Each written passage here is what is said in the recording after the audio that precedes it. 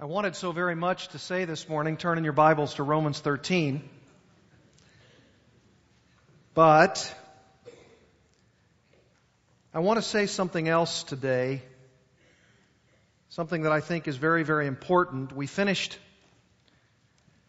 in Romans chapter 12, verses 9 to 21, a very, very important section of Scripture that talks about our relationship to one another as fellow believers in the Lord Jesus Christ. And of course, chapter 13 of Romans begins our relationship as Christians to our government. But there's something in between, not those two chapters, of course, but in the reality of the Christian life, that I think we ought to address before we go into Romans 13. And so I want to take 2 Sundays out of our verse-by-verse exposition of this marvelous letter of Paul to the Romans,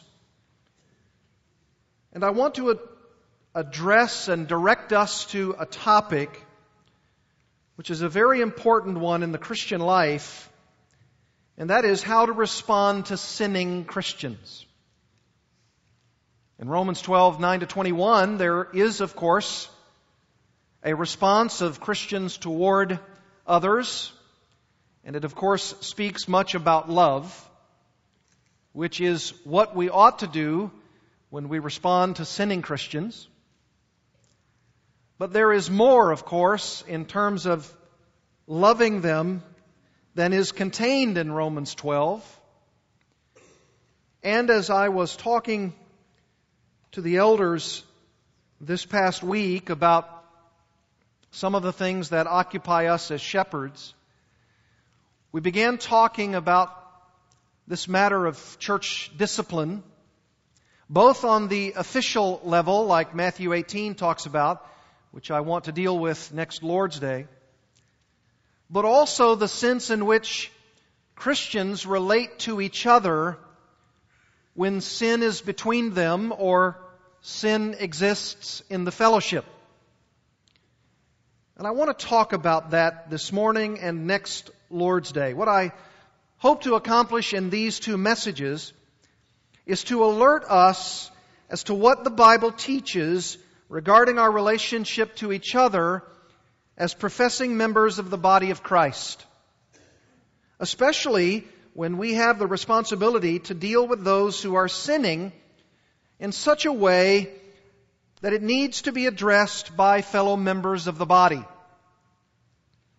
There are responsibilities which fellow Christians must pursue with one another that don't always demand that they go to the church leadership for assistance. The Bible has many passages for which we are to appeal in relating to one another as we continue to sin, which of course we as Christians will inevitably do. And so I want to address that this morning. And then next Lord's Day, as we move to the official sense of our relationship to one another, when it becomes apparent that what you have done is not allowing another person to repent. It is true, of course, that if before church discipline officially commences, sins are not confessed and repented of, we must do what we do as Christians, like the first 2 steps in Matthew 18 teaches us. We must go through processes. And, of course, if there is no repentance, we must alert the church leadership so that they may assist us in the process of holding each other accountable to our profession of Christ.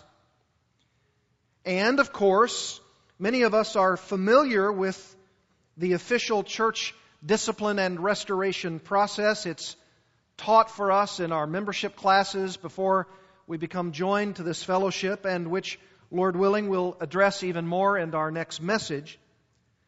But I want to address a concept as it relates to our responsibility to interact with those fellow members who are not necessarily candidates for official church discipline, and yet who are sinning in such a way that it demands some kind of definite response from those in the fellowship around them.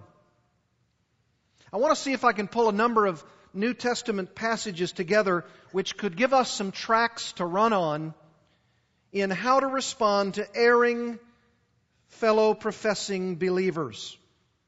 Now let me say at the outset that I'm not going to continually qualify myself when I speak of those sinning Christians we are dealing with. I want to call them professing members of the body of Christ. And even the title in this little mini-series of 2 parts, How to Respond to Sinning Christians, is intentional, even though I, of course, want to qualify what I'm saying. Because what I'm saying is that I'm not implying that every single person with whom we come in contact in the church is indeed a true Christian. I think we would know that, we would understand that. In fact, even the New Testament writers knew very well that all that they wrote in their letters to those churches did not assume that every single person that they were writing was a bona fide believer in Jesus. But they were attached to the church. And I'm using the word Christian then, both in the title of these messages and even in the content of these 2 messages in the broadest possible sense. The reason I want to qualify this idea up front with you is that I fully realize some people are sinning in the way that they are because they really aren't genuine Christians at all. I understand that. I know that. Ultimately, though, only the Lord knows who are really His. And so if someone professes to know Christ, we must deal with them on the basis of their claim. They say they know Christ, we need to deal with them on that basis. That someone is to be treated as an unbeliever only when, in an official sense, the church regards that person as so, and that, of course, through a very clear process outlined by our Lord. I hope to look at that next time. But for this time, I want us to see how we should relate to people in such a way that we assume in that broadest sense of the term that they're Christians, they profess to know Christ, they say they love the Lord, and I'm sure in many cases they certainly do know the Lord. But inevitably we sin even as Christians, and when we sin we need to be encouraged, admonished, dealt with, held accountable. And when we look at most of the following passages that I want to give to you, I want you to apply in these passages to any one individual in the church as though you were applying them to genuine Christians, because that's how we ought to treat them, mainly because, as I said, of their claim. I'm not necessarily encouraging you to make a value judgment about whether or not a person is really a Christian. That's really not our call. This is not a judgment on an individual Christian that we're supposed to make by some official means that's left up to the leadership of the church. And yet I know someone will say, yes, but you kept referring to sinning Christians, and clearly by some of these passages we're going to look at, you're going to say, how can that person really be a Christian? Yes, I understand that. Someone might say, but isn't it true that not everyone who names the name of Christ really is converted to Christ? Yes, of course. And isn't it also true, someone might say, that when we confront sinning people who dwell in the midst of the church, that their sinning could be due to the fact that they really aren't Christians at all? Yes, this is certainly the case with some. And that's why I want to choose my words carefully when I'm referring to sinning, professing members of the body of Christ. Because as fellow members of the body of Christ, we can't always tell who professes, but someone who doesn't possess the Lordship of Christ in their life. It's not altogether clear at times with someone as to where they are and whether or not they have a genuine relationship to Christ as over against a mere verbal profession. That's even so much more true in 21st century Western North American evangelicalism. Because there is often so many people who profess, even in the Bible Belt, especially there, where so many people go to church, so many people say they're Christians, so many people say that they love the Lord, and maybe even those within our own fellowship who have confessed all the right things, said all the right words, and yet have no genuine saving relationship to Christ. I want to talk a little bit about that, and of course as we move into Matthew 18 next time and a little bit of 1 Corinthians chapter 5, I want to address those things because the Bible definitely addresses them, but they address them in such a way that ultimately the determination of a person who has a verbal profession of Christ, but for whom there is some level of scrutiny and then evaluation as to whether or not they really have that genuine relationship with Christ, is left over to the leadership of the local church. I want to talk today, before we ever go there, about the idea of sinning Christians, those who profess Christ, before it ever gets to that level, or maybe even when it doesn't get to that level. But I know that we must qualify ourselves because it's easy for us, especially if we're prone to doing more admonishing of others rather than being admonished ourselves, to make value judgments on someone's spiritual life, their testimony, their genuineness in Christ. It's easy on the part of some to do this, and we must be careful. I want you to turn in your Bibles back to Matthew 13, and I want to tell you, especially if you're in that category of someone who is prone to questioning whether or not professing Christians around them are really believers, and maybe even those people who say with their own words, based upon their own evaluation of somebody's heart, and maybe even sometimes, of course, their actions, would say, well, that person just isn't a believer. That person isn't saved. That person's not a Christian. And then begin to tell others about what they think about their fellow member of the body. Look at Matthew chapter 13, verse 24. And this is just a qualifier before we get into the points that I want to raise with you. Matthew 13, 24. This is a good warning for us. We must be warned not to prematurely attempt to ascertain who is part of the true and who is part of the false. And here's one way Jesus helps us. He says, He put another parable before them, saying, the kingdom of heaven may be compared to a man who sowed good seed in his field. But while his men were sleeping, his enemy came and sowed weeds among the wheat, or tares, and went away. So when the plants came up and bore grain, then the weeds appeared also. And the servants of the master of the house came and said to him, Master, did you not sow good seed in your field? How then does it have weeds or tares? He said to them, An enemy has done this. So the servant said to him, Then do what you want us to go and Then do you want us to go and gather them? But he said, No. Lest in gathering the weeds you root up the wheat along with them. Let both grow together until the harvest, and at harvest time I will tell the reapers, Gather the weeds first and bind them in bundles to be burned, but gather the wheat into my barn. Now, with any parable, as you know and as I know, sometimes it's difficult for us to understand what the right interpretation is. Thankfully, in verse 36, we're given that right interpretation from the Lord Himself. Verse 36, Then He left the crowds and went into the house, and His disciples came to Him, saying, Explain to us the parable of the weeds of the field.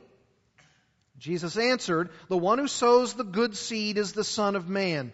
The field is the world, and the good seed is the sons of the kingdom. The weeds are the sons of the evil one. And the enemy who sowed them is the devil. The harvest is the close of the age. That's the end, folks. And the reapers are angels. Just as the weeds are gathered and burned with fire, so will it be at the close of the age. The Son of Man will send His angels, and they will gather out of His kingdom all causes of sin and all lawbreakers, and throw them into the fiery furnace. In that place there will be weeping and gnashing of teeth. Then the righteous will shine like the sun in the kingdom of their Father. He who has ears, let him hear. Now that, my friends, is a clear warning that we, as individual Christians, are not to try to go and pluck up the weeds from the true, from the real wheat. Who's to do that? The Lord Jesus will do it, and He will do it through the instrumentality of His angels. And when will He do it? He'll do it at the end of the age. And so we must be very, very careful as individual believers that we assume we know who is a wheat and who is a tare, who is a wheat and who is a weed. And we have to be very careful that we don't attempt ourselves to assume that we know the human heart to the degree that we can tell who's in and who's out of the kingdom, who's a part of the true sons of the kingdom, and who is a part of the evil one, the enemy who has gone and sown the weeds among the wheat. Now someone's going to immediately say, yes, but look at chapter 12 of Matthew. In chapter 12, Jesus says in verse 33, either make the tree good and its fruit good, or make the tree bad and its fruit bad, for the tree is known by its fruit. Someone could say, well, I don't have to know the motives of the heart. I don't have to believe that I can, with X-ray vision, look into the heart and know I can know a tree by its fruit. Yes, true as far as it goes. And Jesus Himself even said in verse 34, of course, you brood of vipers, how can you speak good when you are evil? For out of the abundance of the heart the mouth speaks. The good person out of his good treasure brings forth good, and the evil person out of his evil treasure brings forth evil. I tell you, on the day of judgment, people give account for every careless word they speak. For by your words you will be justified, and by your words you will be condemned. But notice, when will that person give an account? On the day of judgment. And that judgment will come with the Lord Jesus Himself as the judge of the living and the dead, and He knows omnisciently so who is good and who is evil. Look back at chapter 7 of Matthew. Jesus teaching at the end of the Sermon on the Mount. He says in verse 15, beware of false prophets who come to you in sheep's clothing, but inwardly are ravenous wolves. Well, what's the difficulty there? Well, for us as human beings, and sinful and flawed human beings at that, when we see someone coming in sheep's clothing, which was the moniker of a prophet, how do we know that person is false? Because they're coming with sheep's clothing. It looks good on the outside, and inwardly are ravenous wolves, but we can't look on the inside. We don't know that.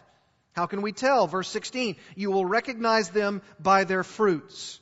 Are grapes gathered from thorn bushes or figs from thistles? So every healthy tree bears good fruit, but the diseased tree bears bad fruit. A healthy tree cannot bear bad fruit, nor can a diseased tree bear good fruit. Every tree that does not bear good fruit is cut down and thrown into the fire. And of course that fire is at the end. Ultimate judgment. Thus you will recognize them by their fruits. Which is to say, while Jesus can determine those things omnisciently, sometimes we cannot. Because the sheep's clothing are on. The person appears to be friend, not foe. We can't always tell. We can tell at times, and we can tell, of course, by their doctrine of Christ, what they think about Christ. Sometimes, of course, you can tell, at least to some degree, hintingly so, about their lifestyle, if their lifestyle is inconsistent with Christianity, but it's still difficult. Sometimes more difficult than others. And so, we as Christians must be careful that we're not fruit inspectors to the degree that we think we know exactly who's in and who's out of the kingdom. You have to be very, very careful.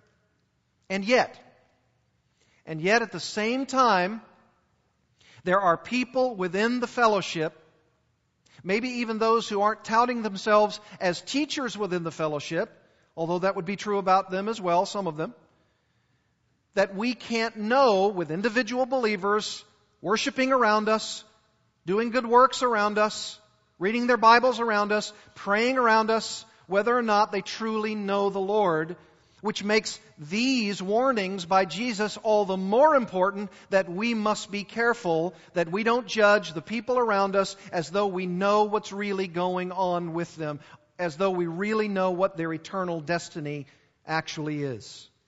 We have to be careful.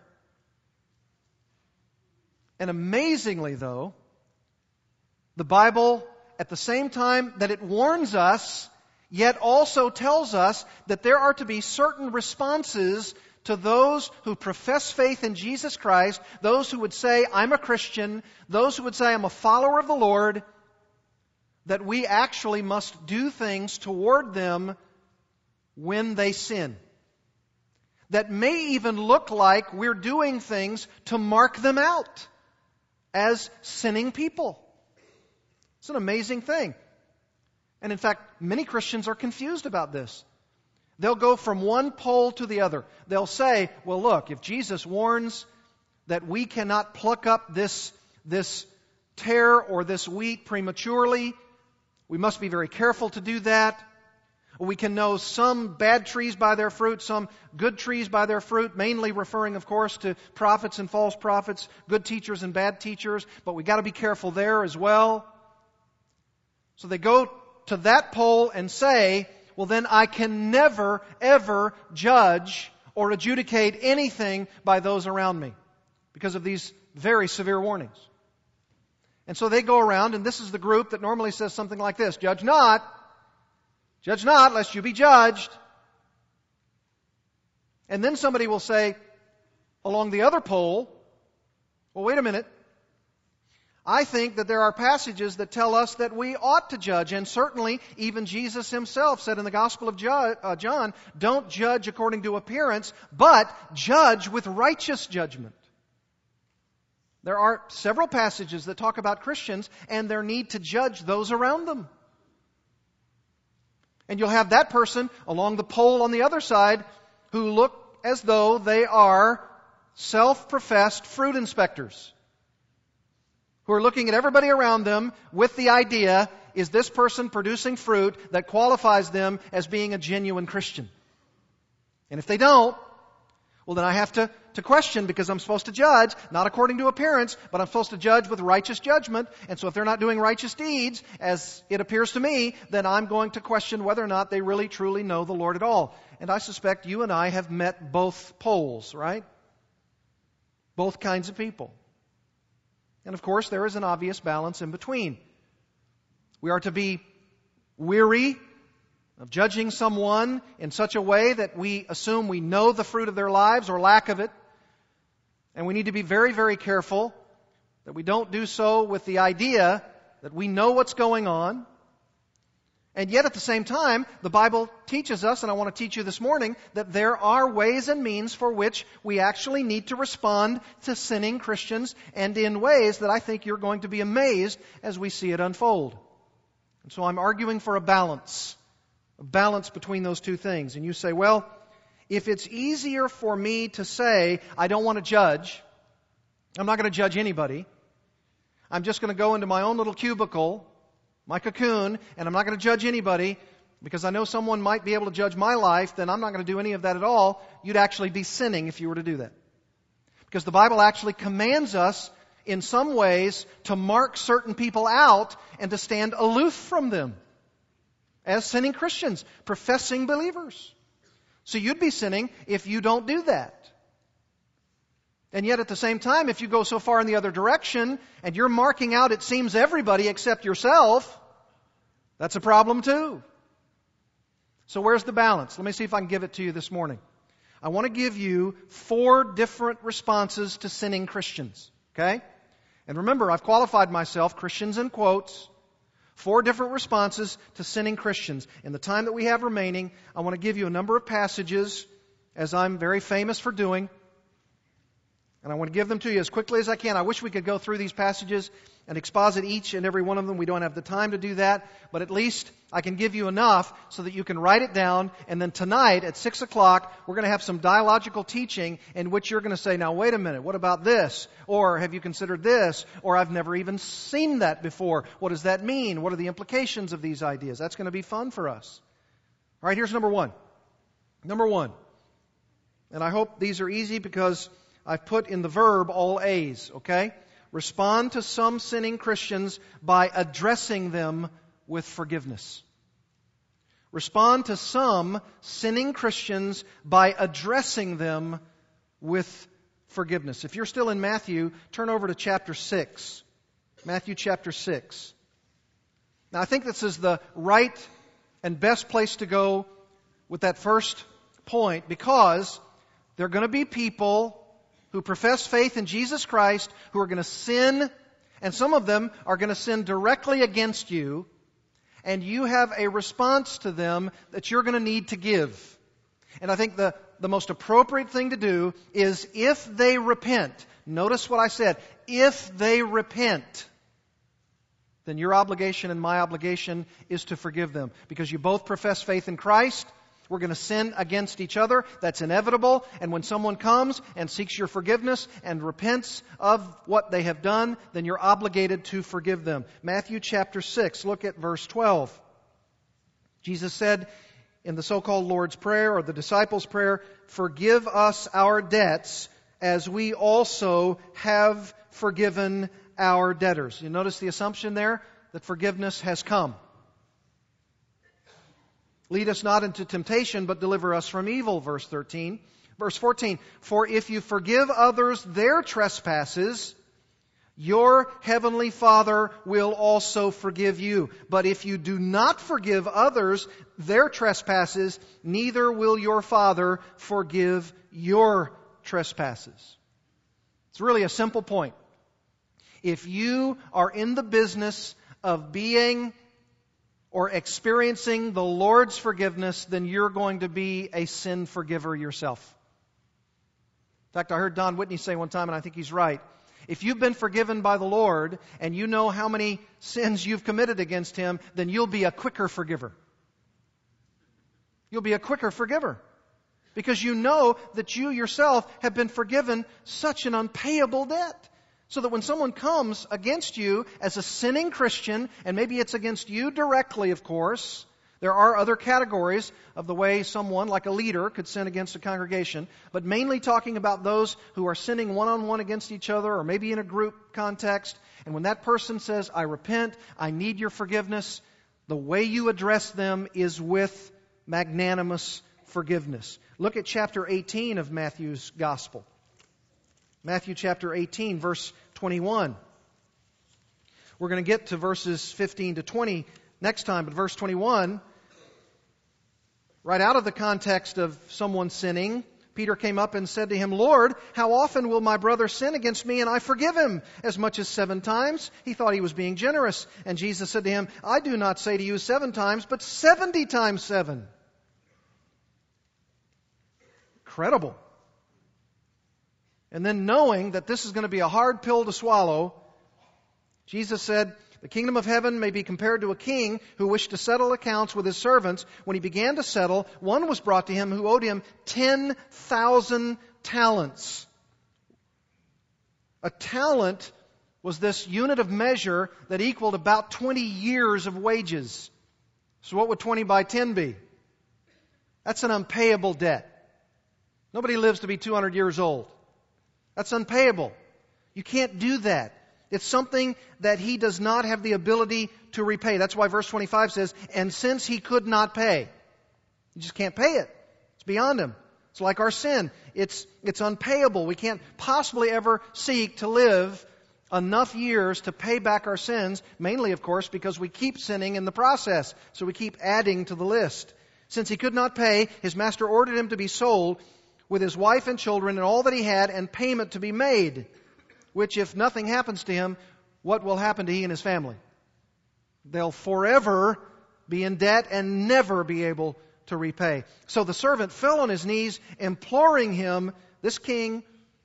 He says, have patience with me, and I will pay you everything. And out of pity for him, the master of that servant released him and forgave him the debt. Now, I would assume, as you would, that he would be fairly happy about such a thing, right? I mean, just the concept that I owe an unpayable debt that I could never repay. And out of pity for him, which is what moves the master, he released him and forgave him all the debt. Verse 28, but when the same servant went out, talk about short-term memory loss, he found one of his fellow servants who owed him 100 denarii, which is a day's wage. How much was he forgiven? An uncountable number. How much was owed to him? About a day's wage. And he said, pay what you owe. So his fellow servant fell down. Same thing he'd done to his master. And he pleaded with him, have patience with me and I will pay you. He refused and put him in prison until he should pay the debt. And when his fellow servants saw what had taken place, they were greatly distressed, and they went and reported to their master all that had taken place. Then his master summoned him and said to him, you wicked servant, I forgave you all that debt because you pleaded with me. And should not you have had mercy on your fellow servant as I had mercy on you? And in anger, righteous anger, his master delivered him to the jailers until he should pay all his debt. And how long would that be? Forever. Can't pay it. So also my heavenly Father will do to every one of you if you do not forgive your brother from your heart. So, somebody comes, just like this man came, who owed one day's wage. Let's say he owed $10, and he said, I'm repenting. I owe you this money. I know I owe you this money, and I want to repent. I want to repay you, and if you'll be patient with me, I will. And somebody says, no, I'm not going to do it. You know what it implies? That really that man who went to his master and he had an unpayable debt, and that he asked him to be released from it, he wasn't serious. He didn't have from his heart the idea of a forgiving heart. So what should you do with sinning Christians who come to you and say, I sinned, I repent, I want you to forgive me? And someone says, oh, well, boy, you must not be a Christian. No, we don't make that value judgment. Somebody comes and says, I repent. You say, well, maybe I forgive you. You know, it really depends up to me and my heart. And someone comes and says, I repent, please forgive me. And with a heart out of the abundance of what you know you've been forgiven, an unpayable debt, what do we say? What's the right answer? Of course I'll forgive you. If I've been forgiven so much myself, how could I not forgive you? It would be wrong for me not to forgive you. Look at Luke 17. A parallel kind of passage. Luke 17:1. And he said to his disciples, temptations to sin are sure to come. And I'll tell you, one of those temptations that's sure to come is when somebody comes to you and says, I need to be forgiven. Would you please forgive me? What temptation will be sure to come there? No, I'm not going to forgive you. No, you've hurt me too deeply. This is so bad what you've done to me. And we set ourselves up as the jury and the executioner and the judge all rolled into one and say, no, I'm not going to do it. I am hurting so deeply that I don't know that I could ever get over this. And you know, every time that might be a flash across the brain of your life, you ought to say something like this. As soon as that flash comes across, you ought to say something like this. Wait a minute. That's exactly what the master could have said about me. That I hurt him deeply because I killed his own son. course I can forgive you. Jesus said it would be better for him, the one who tempts somebody to sin, if a millstone were hung around his neck and he were cast into the sea, that he should cause one of these little ones, a reference to a believer, to sin. Then he says, pay attention to yourselves. I should say, if your brother sins, rebuke him, and if he repents, forgive him. And if he sins against you 7 times in the day, and turns to you 7 times, saying, I repent, you, what's the next word? Must forgive him. Somebody says, twice, yes. 4 times, maybe. 7 times in one day, you gotta be kidding. 7 times in the day. So it doesn't matter if it's 7 times in a day or 490 times, 70 times 7, it doesn't matter. Because we've been forgiven, if someone comes and repents, we ought to forgive them. Remember Galatians 6:1? If your brother's caught in a trespass, you who are spiritual, that's not a higher class of Christians. You who are spiritual, that means you as over against those who aren't spiritual, the world. Because what would the world do? The world would treat that person who's caught in a trespass entirely differently than we would. We who are spiritual, we restore such a one. We restore the relationship. Of course I'll forgive you. Now, will it take some work for us as human beings and sinful and flawed as we are to not only grant forgiveness, but work toward not using it against the other person in the present or the future? Yes, of course. But that's what we do. That's why we've been given more days in the Christian life to learn how to do exactly that. Turn to Ephesians chapter 4. This is how you are to respond to some sinning Christians by addressing them with forgiveness. So important. This is the first place we ought to go because they're coming and they're requesting it. They want us to forgive them. Look at chapter 4, verse 1. I therefore, a prisoner of the Lord, urge you to walk in a manner worthy of the calling to which you've been called, with all humility and gentleness. This is how you're supposed to respond to those who come to you, and with patience, bearing with one another in love. Why would Paul even have to say bearing with one another if there wasn't an issue of sin at times between us, right? Because bearing with one another, you don't even have to know Greek to know what it means. You know what it means? To put up with. To put up with people.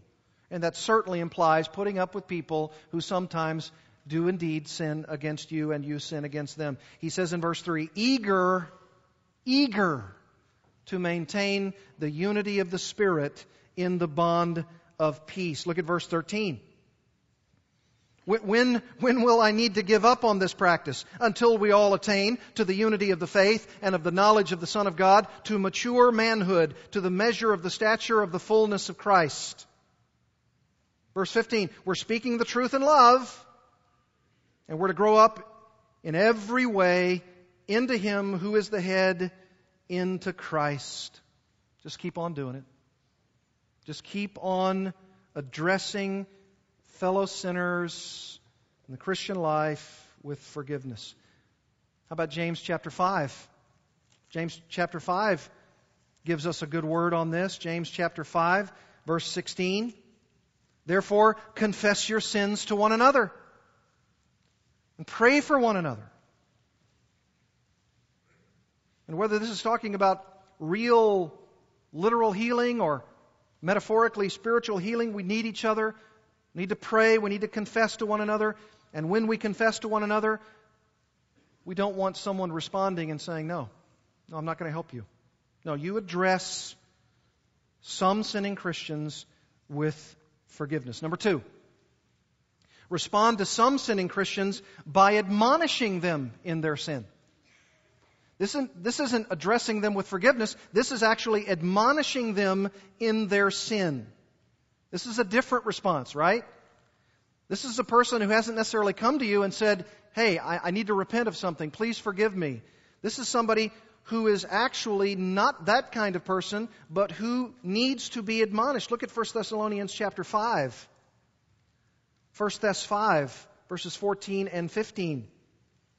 And we urge you, brothers, this is Paul's instruction to the Thessalonians in Thessalonica about their relationship to each other. And he says, right out of the chute, right off the bat, and we urge you, brothers, admonish the idle. That word idle, someone who's out of step, out of cadence. That's a sin word. That's somebody who's sinning. And what does he say do? Admonish. That's that noutheteo. That's where we get nouthetic, the nouthetic counseling ministry. That's where we receive that transliterated word.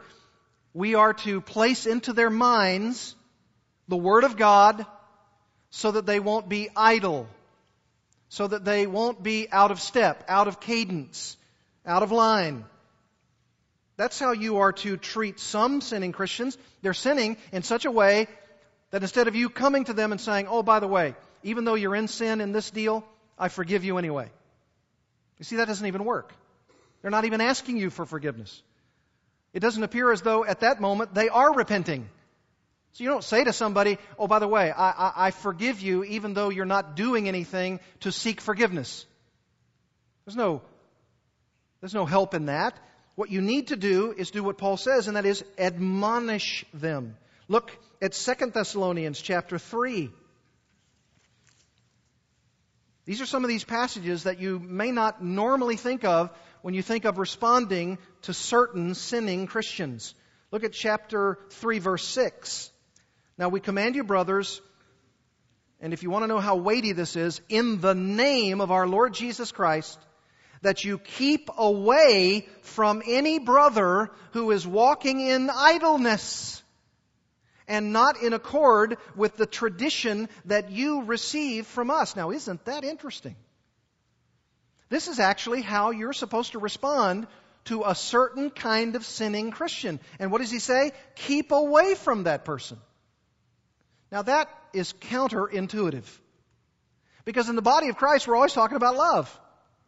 We're always talking about persevering love and going to someone and loving them through it and talking with them about what's going on and always being ever ready. This is saying, keep away from that brother. That is incredible. By the way, the idea, stelesthai from stelomai, means to guard against, to avoid, to keep away from. Here's another word that really gives definition to this. To shun. Shun. That's the word there. Shun this person. For you yourselves know, he says, verse 7, how you ought to imitate us, because we were not idle when we were with you. He's saying, I'm giving you the example. You saw how we acted. We weren't idle.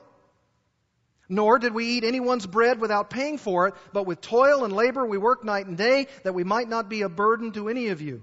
It was not because we do not have that right. In other words, we get our living from the gospel. We could have demanded that you support us, but we wanted to give you in ourselves an example to imitate.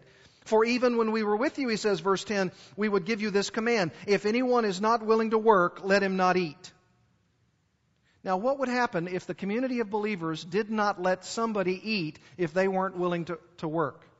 What a diet plan that would be. But see, people come along and they say, oh, no, we can't do that. I mean, the person's emaciated. The person needs our help.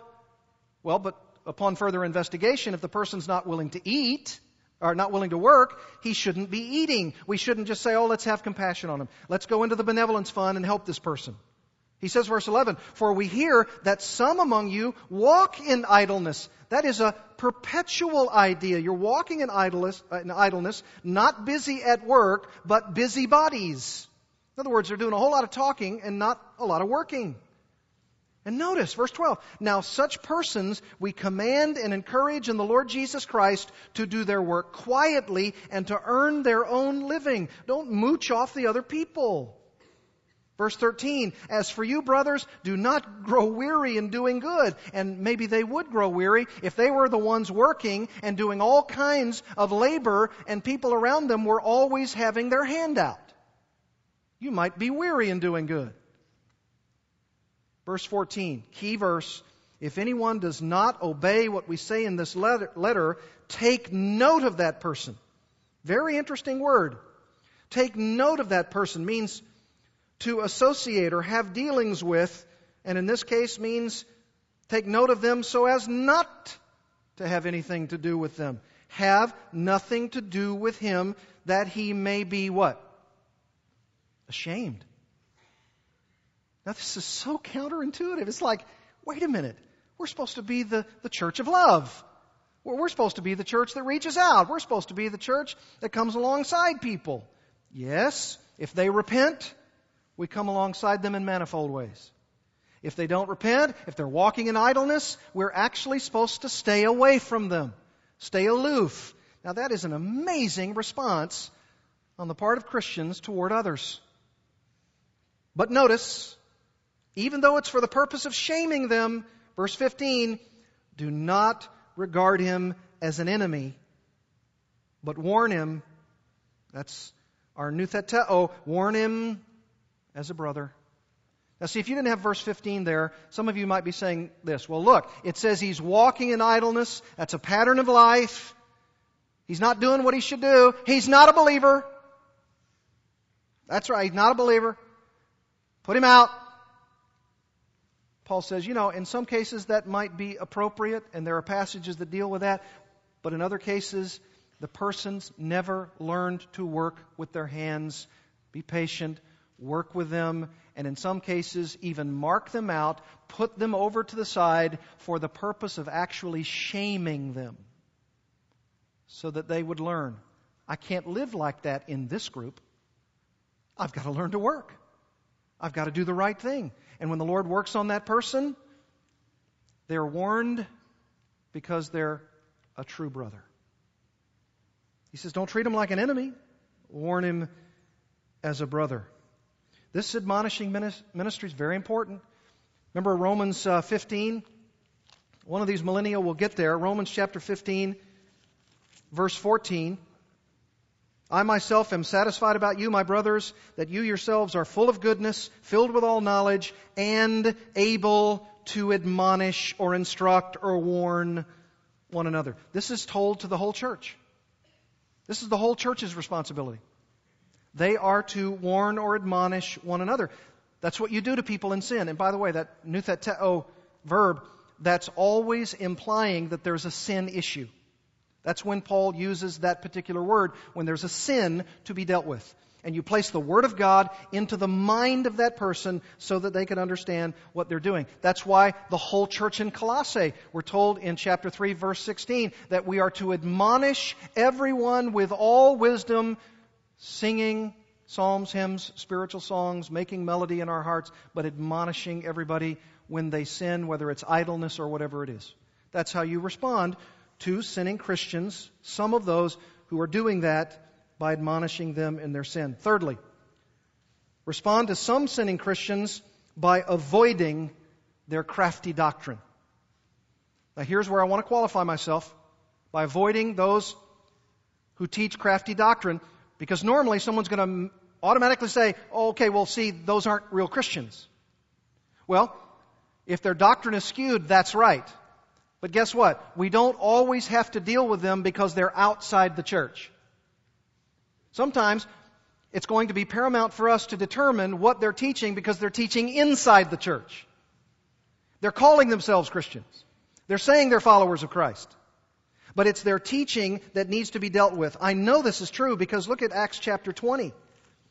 This is what Paul tells the elders of the church at Ephesus. That's what he tells them. He tells them very, very clearly that there are going to be, even from their own eldership, some who are going to rise up, not sparing the flock, and who need to be dealt with. Acts chapter 20, look at verse 26. He says, I testify to you, these elders, on the island of Miletus, there the church of Ephesus. He's meeting with them and he says, I testify to you this day that I'm innocent of the blood of all of you, for I did not shrink from declaring to you the whole counsel of God. Pay careful attention to yourselves and to all the flock in which the Holy Spirit has made you overseers, elders, to care for the church of God, which He obtained with His own blood. And then He says this, amazing words, I know that after my departure, fierce wolves will come in among you, not sparing the flock. They are those on the outside. They've got the sheep's clothing. Inside, they're ravenous wolves. They're from the outside. And then verse 30, and from among your own selves will arise men speaking twisted things, corrupt things, to draw away the disciples after them. And he says, therefore, be on the alert. And how do you do that? He says, just like I did. For 3 years I didn't cease night or day to admonish, there's our word again, everyone with tears. And what did he use? Verse 32, commending you to God and to the word of His grace. The word of God, which is able to build you up. So what do you do when you respond to some who are professing Christians in the body of Christ, maybe even those teachers in the body, or maybe even someone else that says, I believe this, and you discover that, you respond to them by avoiding their crafty doctrine. Avoid that at all costs. It may even be, back to 1 Timothy and the pastoral epistles, it may even be 1 Timothy chapter 5, according to verse 19, that there is a charge that's brought against an elder. It can't be done so unless it's on the evidence of 2 or 3 witnesses. But as for those who persist in sin, could of course be a moral sin, but could also be a theological one, a doctrinal one, rebuke them in the presence of all, so that the rest may stand in fear. Maybe the rest of the leaders may be a reference to the rest of the group, the church. He says that's why you don't lay hands on people too hastily. Why? Because you take part in the sins of others. Keep yourselves pure. 1 Timothy chapter 6, just one chapter over. Look at verse 20. O Timothy, guard the deposit entrusted to you. Avoid, there's our word, avoid the irreverent babble and contradictions of what is falsely called knowledge. For by professing it, some have swerved from the faith. You say, how does that relate to our response to sinning Christians? It's not just those guys out the door there who are talking about Christianity. It's sometimes people right in here who are calling something knowledge, the knowledge of God. Here's the way to God. And then when they begin to spout their theology, he says, avoid it. Avoid the irreverent babble and contradiction. Somebody says, well, I'll just let my leaders do that. I'll let my leaders determine that. No. It's everybody's responsibility. Everybody. We can't always hear everything that's being taught everywhere. I was at Grace Community Church, and at one point I found out that in a small group Bible study, someone was teaching falsely. And people came to me and gave me a sense of that confrontation with that person. And we had to go through the steps of discipline for this person because he was a heretic and needed to be put out. It's the responsibility of everybody. Look at 2 Timothy chapter 2, verse 14. Remind them, you, your leaders, and all the people of these things, charge them before God not to quarrel about words, which does no good, but only ruins the hearers. Make yourself an approved workman. Verse 16, avoid irreverent babble. Every time, avoid.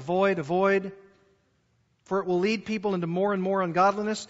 And he even gives 2 names, Hymenaeus and Philetus. They're spreading their talk like gangrene. They swerve from the truth, saying the resurrection has already happened. They're upsetting the faith of some. You know what that leads me to believe? If they're upsetting the faith of some, they're right in the church. They're right in the fellowship. We've got to respond to these people by avoiding them. This is an amazing response. Look at chapter 3, verse 5. Some people have the appearance of godliness. They're going to be in the church, but they deny its true power. Avoid such people. Avoid them over and over and over again. Chapter 1 of Titus, verse 10. He says, there are many who are insubordinate, empty talkers and deceivers, especially those of the circumcision party. Judaizers, they must be silenced since they are upsetting whole families by teaching for shameful gain what they ought not to teach. Verse 12, one of the Cretans, a prophet of their own, said, Cretans are always liars, evil beasts, lazy gluttons. This testimony is true. I've always laughed at that line. One of the Cretans, one of their own, says Cretans are always liars. Well, if he's a Cretan, was he lying when he said that? He says, rebuke them sharply that they may be sound in the faith, not devoting themselves to Jewish myths and the commands of people who turn away from the truth. In verse 16, you ought to mark this in your Bibles. They profess to know God. See, they're in the fellowship. They profess to know God, but they deny Him by their works. They are detestable, disobedient, and unfit for any good work. They've been examined and found unworthy. That's what you have to do to them. You have to respond to these kinds of people by avoiding them at all cost. Now, yes, there are elders who will also be dealing with them. In fact, this whole section, of course, speaks of the qualification of an elder, but what an elder teaches you is what you are supposed to uphold as well. And there may also be someone who's in a position of elder who doesn't need to be there. They're spouting false doctrine.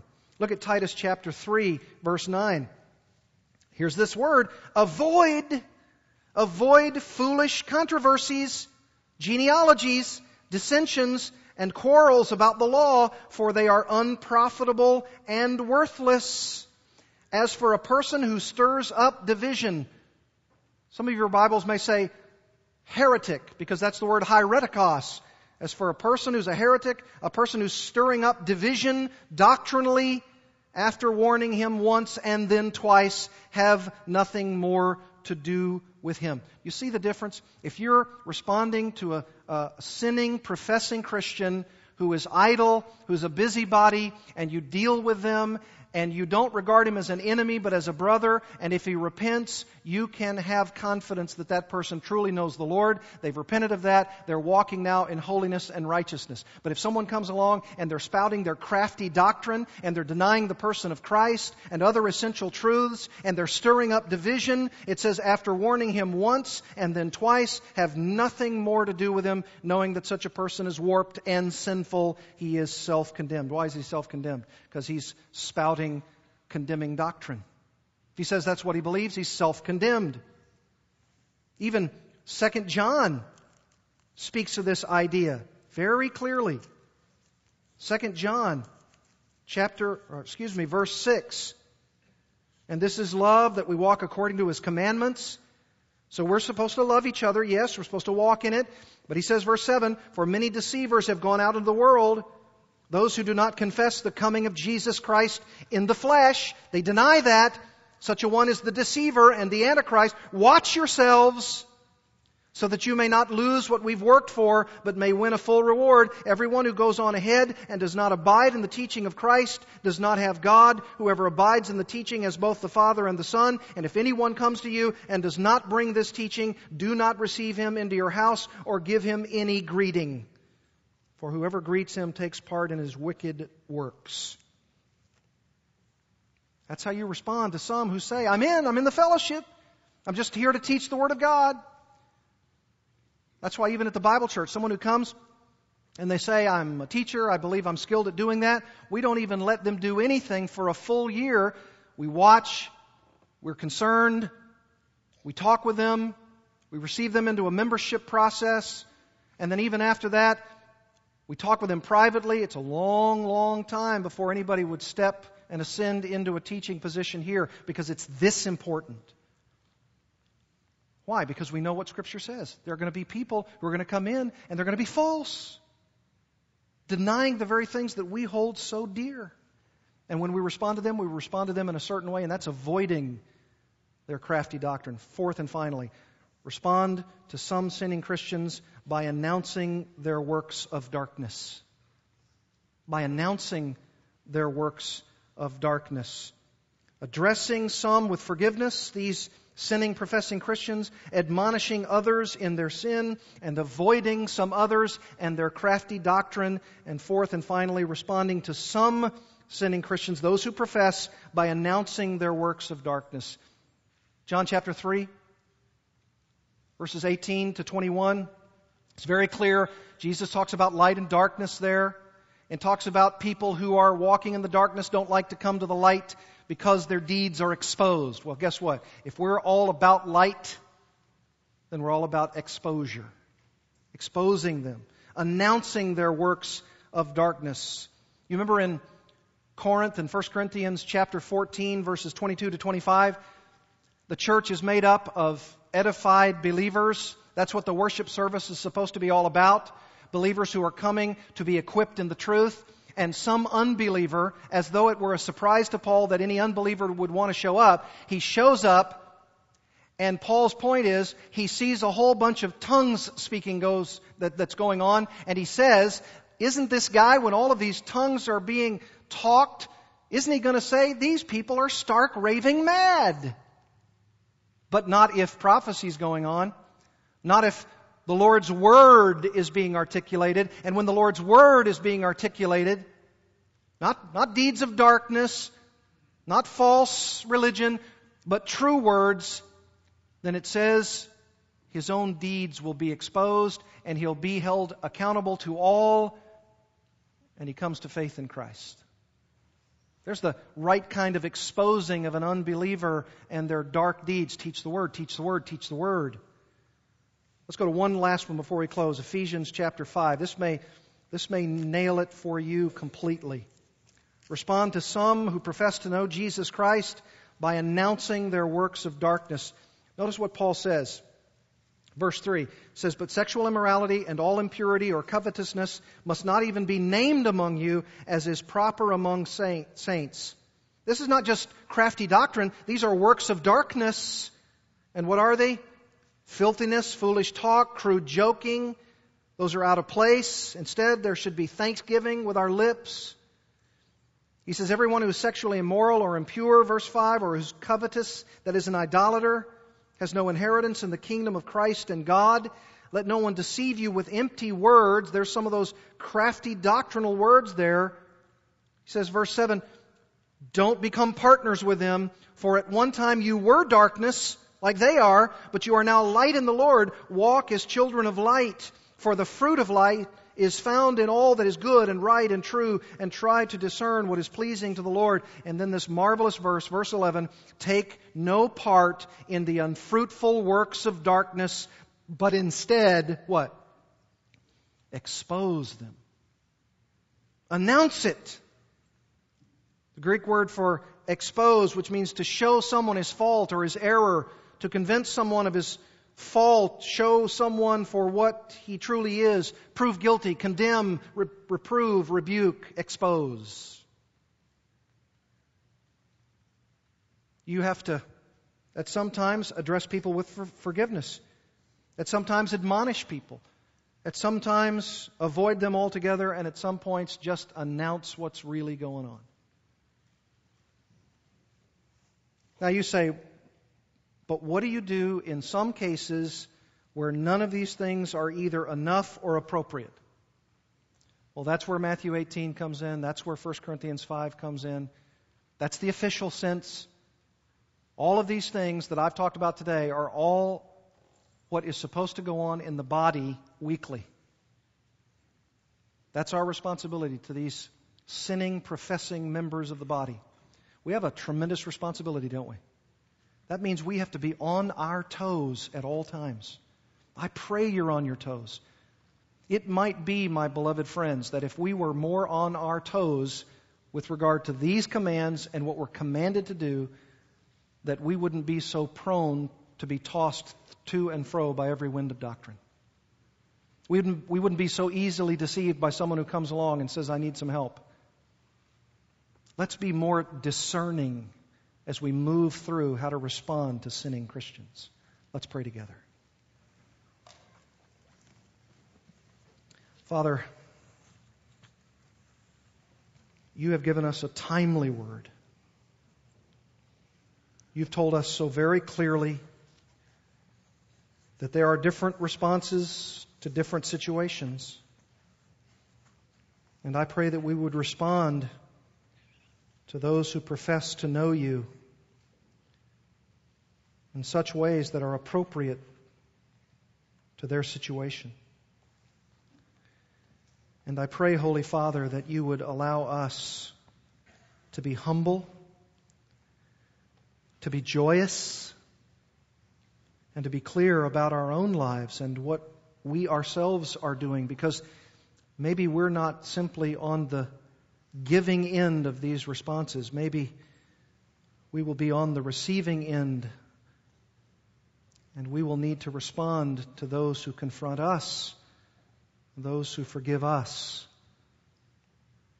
And Lord, I pray that we would be alert and aware of the enemy's tactics, and to know how to respond in each situation to those even within our fellowship, to say nothing of those outside. Help us, Lord. Make us discerning. Show us the right way. Thank you for these biblical references. Thank you that they teach us how to respond to one another.